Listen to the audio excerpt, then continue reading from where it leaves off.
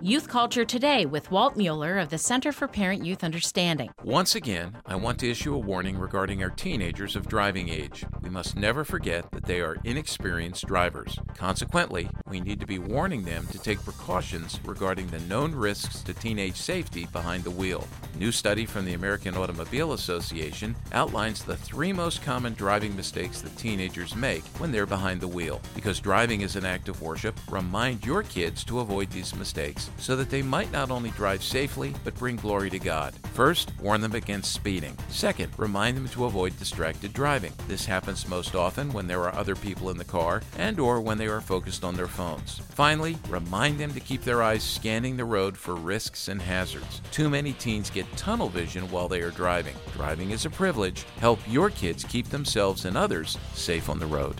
For more on youth culture, visit us on the web at cpyu.org.